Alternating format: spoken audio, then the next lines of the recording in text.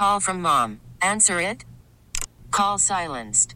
Instacart knows nothing gets between you and the game. That's why they make ordering from your couch easy. Stock up today and get all your groceries for the week delivered in as fast as 30 minutes without missing a minute of the game.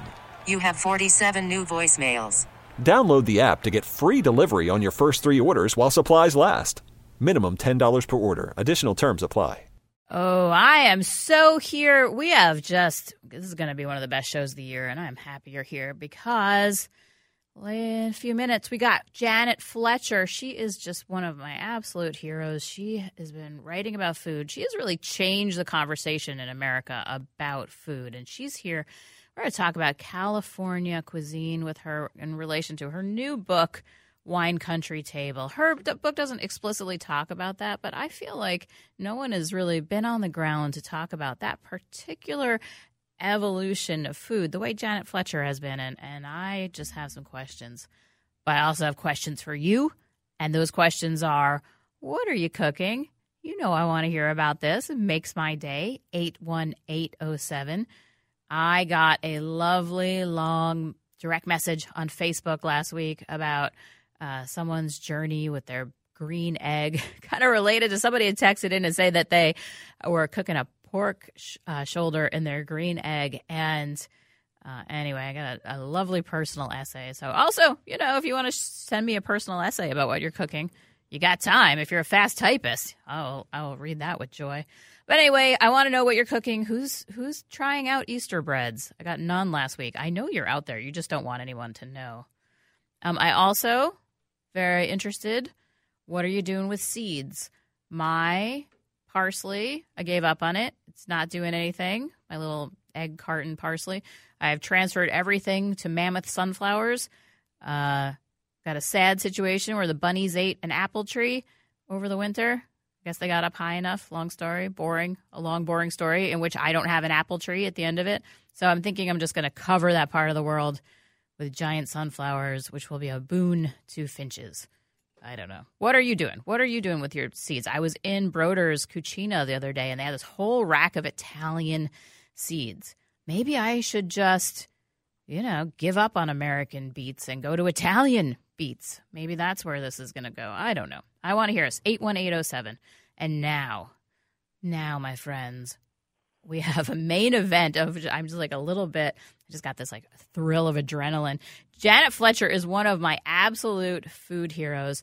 She was once a cook at Chez Panisse, and then she became one of the just best recipe developers and food writers in this great nation. And she's done more to articulate the importance and kind of moving forward this discussion that we have been having for 20-odd years about American cheese. I don't mean American cheese like the plastic wrap singles. I mean American cheese like the art of cheese making as done in small American cheese making operations. And I am not going to list all her awards and accolades because you don't have all day. But she has this new book. It is called Wine Country Table, with recipes that celebrate California's sustainable harvest. And I just love it. It landed on my desk, and I signed up to interview Janet long before the book was released because I was like, oh, anything Janet Fletcher does is good with me. But then it landed on my desk, and just to see the portraits inside of fig growers and olive growers and see sort of how she's knit together all the farmers of California in this just really good way. It's such an honor. All right, Janet Fletcher is on the line. Janet, welcome to the show.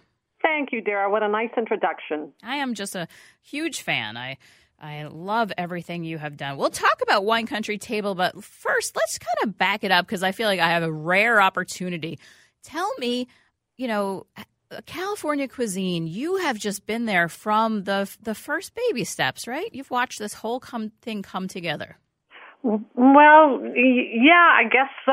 I mean, 35 years ago when I was a young cook at Chez Panisse, nobody was talking about sustainability. That was just a word nobody knew. And I actually was cooking on the line there next to a young woman who was really getting involved in that movement. And she would, at night, when it kind of slowed down late at night and we'd have a chance to talk, she would talk to me about this word, about sustainable agriculture. And I had no idea what that meant. Now, fast forward 35 years, it's a concept that I think a lot of people are familiar with, even if they don't quite understand all the details. That's really a strong theme of the book, of Wine Country Table, is to showcase the sustainable practices that so many growers are really engaged with these days. Yeah, because in California, you don't get a lot of rain in the summertime, right? That's I feel like it was the most obvious difference between Europe and North America is that we don't have the same rain patterns that France and Italy do, but we were trying to do French and Italian things. And so it's taken a while to just kind of get our heads around the fact that we have to use water differently, right? Yeah, we do. We've had a good year this year with rain, but typically we are in drought conditions. And so whether you're growing avocados or growing Cabernet Sauvignon, your chief concern is getting enough water. And I have been really impressed as I did this sort of road trip north to south in California with all the advances that farmers and grape growers have made in conserving water. And a lot of it is technology driven. Some of it is just awareness, paying attention to it, but most of it is driven by new technologies that really allow you to monitor the moisture in your soil very closely so you can know exactly when to irrigate and exactly which vines are stressed so you can apply the water much more precisely. And it has brought down the water use in California agriculture by just dramatically. That's very good. And then it's a whole complicated thing, right? Because the wasted water would eventually trickle down and fill up the aquifers, but then... Yeah, there is, yes. But you will not visit a winery today, hardly, an enlightened winery in California, without them telling you that they use every drop of water twice. The water that they use, like in the winery, to rinse barrels and rinse tanks, that gets treated, purified in big aeration treatment ponds, and then that's reused for irrigation. And the orchard growers are doing similar things. So water gets used twice, and it does, end up being used for irrigation. So yes, it'll go back to the aquifer. And so that's a big part of California cuisine, right? Is it figuring out how the land works, how the weather works, and then taking what comes out of, this amazingly productive part of the world. It's the vegetable basket of North America, right? Taking that and then figuring out how to make amazing food out of it. Because, we don't talk that much about how part of the reason Sicilian food is so fantastic is because people were just sitting there on the ground for 5,000 years, kind of refining things. But you have really been at the ground level where people have been kind of coming up with California cuisine, what grows, what goes together, what makes the most sense. And I feel like Wine Country Table, this book you just did, is really the beautiful flower at the end of that. But let's talk about, California is its own thing. It's not Italy. It's not France, right? Let's talk about California a bit. You've been on the ground. How is California different than everywhere? Well, we're a very long state, and of course we have a lot of coastline. And so we have just an incredible array of microclimates. In Northern California, the water's very cool up there, and so the coast is very cold and cool, and we can grow cool climate vegetables like artichokes, peas, lettuces very well. But then as you move away from the coast inland to our great Central Valley, we can grow crops that require more heat, more dryness, tomatoes, orchard fruits like the stone fruits like peaches and apricots and nectarines, and figs, and nut crops like almonds and walnuts. And then as you move all the way to the south, where it's quite warm and dry, we can grow kind of semi-tropical crops, semi-desert crops like dates and avocados. So I got a lot of fun little facts in the book, and I was looking up some of them for another project. And I read that we grow more than 250 crops in the Central Valley, the San Joaquin and Sacramento Valley. More than 250 crops. Yeah, the commercial crops. And then a lot of growers do these kind of micro little batches for restaurants and things like that. I know you've had access to some of that good stuff. Sure. A lot of that goes on in like Marin and Sonoma counties, where the farms tend to be quite small, and so they have direct relationships with growers. I profiled a grower in the book who's mainly a salad grower for restaurants like Chez Panisse, and so he grows unusual varieties. He grows a lot of radicchio, chicories, herbs he's in the tiny little coastal valley where it's very cool. In fact, the day I was over there visiting him, it was so foggy it felt like it was raining. But that's the normal conditions over there, and lettuces love it. And so tell us about, how did you come up with, what are your guiding principles now when you look at California cuisine? Is it a basic what grows together, goes together, or is it something different? Well, that's definitely one of my principles. There's a lovely recipe in the book for an apricot and cherry crisp. They are in season at the same time, and they just enhance each other. Another example is a peach and rhubarb jam that's in the book. Peaches, I find that a peach jam or a peach preserve on its own is a little too cloying, but you put rhubarb with it, and it balances it with some tartness, and it's just so compelling. But really, I think, in my mind, cooks everywhere, but especially in California, they kind of divide along this fault line of people who are either very ingredient-driven or people who are more technique-driven. And I'm definitely on the ingredient-driven side. So when I have these gorgeous California fruits and vegetables to play with, I want to keep things really simple. And I think my recipes reflect that I'm really trying to showcase the fruit and vegetable in a creative way, with a interesting seasoning, but not cover it up. Yeah, I put together a gallery of some of your just recipes that are online from your long, long career so people can get a taste of this. And your roasted beet with fennel oil recipe that's on your personal janetfletcher.com website is just like so you. It's just simple and doable and just it doesn't require a ton of ingredients. It's just basically fennel seeds, olive oil, and beets, and it has such a nice product at the end. Yeah, you have to. What I do is crush those fennel seeds and warm them in the oil, so the oil gets to be like a fennel oil. Then you strain it and use that to season the beets, and it's just this captivating flavor. But I'm also very taken with the recipe that's on the cover of Wine Country Table, which is a recipe using golden beets, although you don't have to use golden beets, but they're super pretty in this salad, with shreds of radicchio, or you could use red cabbage, very finely shredded, some toasted walnuts, crumbled feta, mint leaves, and pomegranate seeds.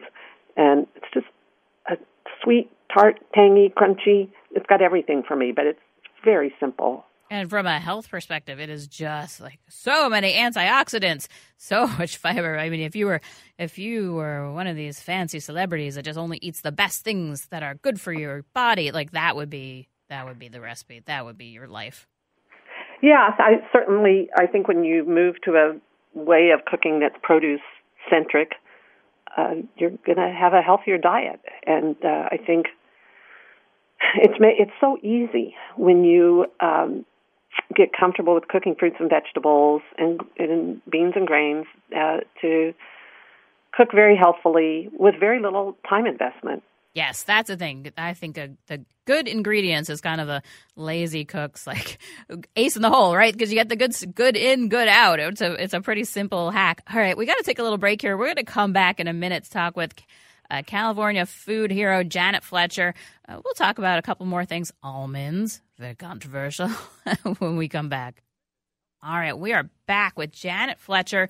She is just a hero of American food writing. She has a new book, Wine Country Table, with recipes that celebrate California's sustainable harvest. And the thing I love about this book is that it kind of just knits together the fig growers with the olive growers in a way that really makes you understand what California food is with California wine. And you think like, oh, that doesn't sound like that big a deal. No, it has been really hard to come to this understanding. It has taken a lot of work. I mean, food is one of those things I feel like you're never 8 hours from it, right? And so it's really hard to get a perspective on it. And just instead of it being a hodgepodge, California is is evolving towards a thing. And Janet Fletcher has captured this in her book. So, Janet, I did want to ask you about almond growers, like from where we are. Whenever I am in the national conversation, almonds are very questionable because it's like we love them, they're delicious, they're wonderful. Not great land use, a lot of people say. What did you actually find on the ground with California almonds?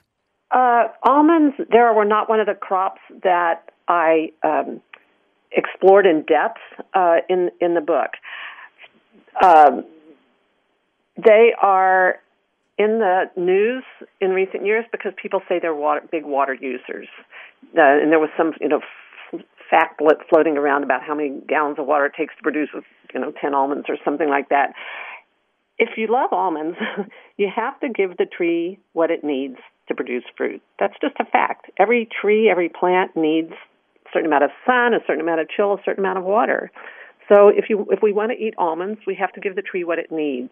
Now, that said, the almond growers I know from reading have really dramatically reduced what they use over the last 20 years. And I would just give you, but there's a limit. You can only go down so far before you don't have a crop. So, and I know that they're actively engaged in research for how to bring that down, how low can you go, how can you apply it more efficiently. I really would encourage your listeners to go on the website of the California almond growers and take a look at what they're doing. I think there's a lot of research going on, and there's just a sincere desire to grow almonds with as little water as they can. I mean, the water costs them. They don't want to apply more than they need. Yeah, and so what are you, if you had to just pick maybe an underappreciated, low water use crop in California, what do you think would spring to mind? Well, I think wine. Mm-hmm. Wine first and foremost. Our grape growers are really applying that water drop by drop, and the result is something I know I can't live without. Yeah, and then some people, in Spain, where they don't have a ton of water, they'd have dry farmed for thousands of years, right? Sure. And so other people are looking at dry farming and making it work.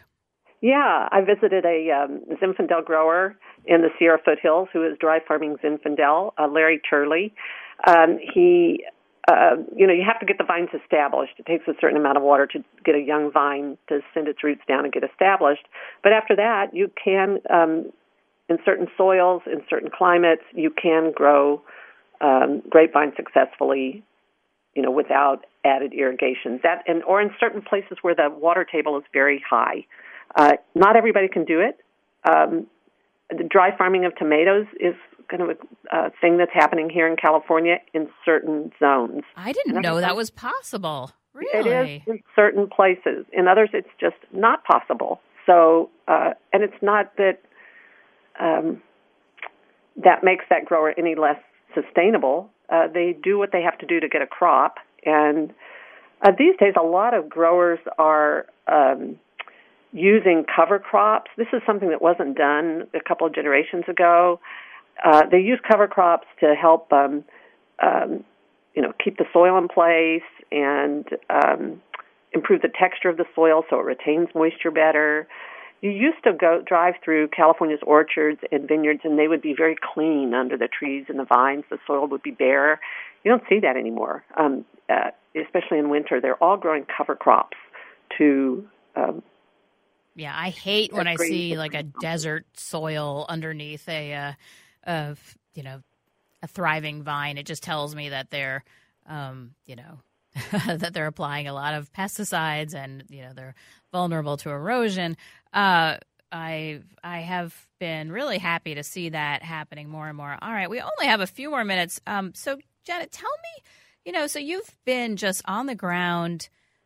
Working in California cuisine, you were a line cook. You've written so many great things about everything, cheese and food. This kind of feels like a really comprehensive book that's kind of bringing all the threads of your career together. On the ground in California, what are you seeing that is California cuisine today? Well, I think that this book is kind of a foodie road trip that I got to take and that I hope others will get to take either just through the pages of the book or when they come to California. And what I saw as I visited these farms and vintners and grape growers was just incredible innovation. They're all looking for solutions to these problems of growing in a warming climate, growing with fewer resources, growing with less water and less energy. And I just came away totally inspired by the innovation that I'm seeing in California's wineries and farms. It's and you know what else was cool, Dara? So many of these growers, especially not so much the vintners, but definitely the fruit growers, the fruit and nut and produce growers are multi-generation. 4th, 5th, 6th generation. And that tells me that young people want to stay on the farm. They're taking over their parents' business, sometimes switching the crops to something more profitable. One young man has introduced, instead of growing peaches, they're now growing olives for olive oil, very high-end olive oil. So they evolve, these farms, but they're staying in family hands, and I just found that very encouraging. Oh, that is fantastic. Nobody cares about the environment more than farmers, I always say, because they're right in the middle of it. Their livelihood depends on it. All right, Janet Fletcher, this has been a delight and a joy. Thank you so much. It was my pleasure. Thanks for having me. All right. Thank you. Everybody, that was Janet Fletcher. You can find her website at janetfletcher.com. You can find her new book, Wine Country Table, at all the good bookstores. Take a break and come back and have a few minutes to ask me anything. The text line is all filling up. I'm very excited to get to this when we come back. Dara here. All right, I've got some good texts in the queue. What are you cooking this weekend? I've got someone who's heading up to Hinckley from good old Osseo and bringing a Instant Pot pressure cooker to make shrimp fettuccine Alfredo. I mean, come on, that is living large. Says, I did this once with my sister, and it turned out great. They're going to be eaten well in the neighborhood of Hinckley. All right, everybody, you need to, in the Hinckley area, stick your nose out the window, see if you can smell some shrimp and onions and butter, and just follow that. That's a good Saturday. All right, I got a texter on my planting question. Planted my grape tomato seeds last Sunday. First seedlings up yesterday. Seeds are from plants that have been in my family for at least 6 decades. Holy moly. I just got like a adrenaline thrill all over. That is so cool. Your family has been nurturing these seeds for 6 decades. That means that, it's a family tradition. You can pass those on to grandkids. People can grow those. I love that. You're a hero. All right, I got somebody who's boiling black walnut sap into syrup. I didn't know you could do that. So you're going to have a black walnut syrup that's different from a birch syrup or a maple syrup. All right, I am jealous and impressed and intrigued, and I want to see this on a menu somewhere in the Twin Cities. Black walnut syrup, that sounds wonderful. All right, I got somebody who's getting wood planter boxes.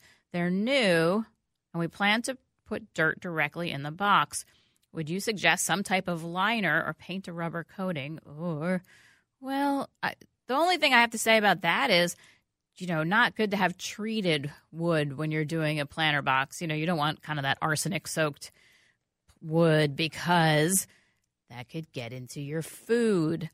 So that said, I don't know. If you get into the whole liner situation, is it going to drain appropriately? Or I think this is, I don't know. I would say, planter boxes do have to get replaced every once in a while. So you could do a rubber coating on the inside. That probably sounds better than a liner, which would need to. But eventually, but the main thing, no arsenic. No arsenic in your food. That's I know, a radical idea. Oh, I got a text back from the black walnut syrup guy. It tastes kind of like kettle corn. I've just learned so much. All right, we're not going to have time to get to the fennel recipes of Janet Fletcher.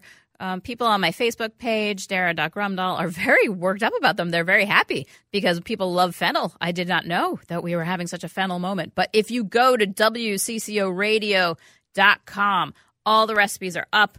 The fennel, on beets, fennel salads, the fennel with orange, red onion, mint. It is just a phenomenal question. All right, I got a question. All right, next week we're just going to catch a lot of things next week. Nico Tonks from Fair State is going to be in to talk about their so-called hard sparkling water. And are the, hardcore breweries really going to be able to bring in the non-beer drinkers into the tent?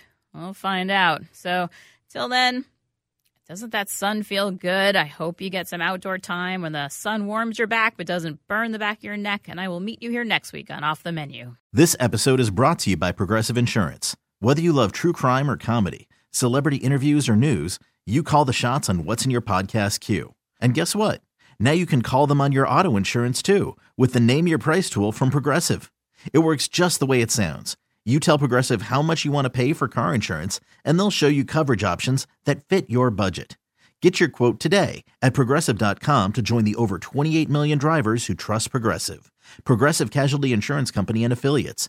Price and coverage match limited by state law.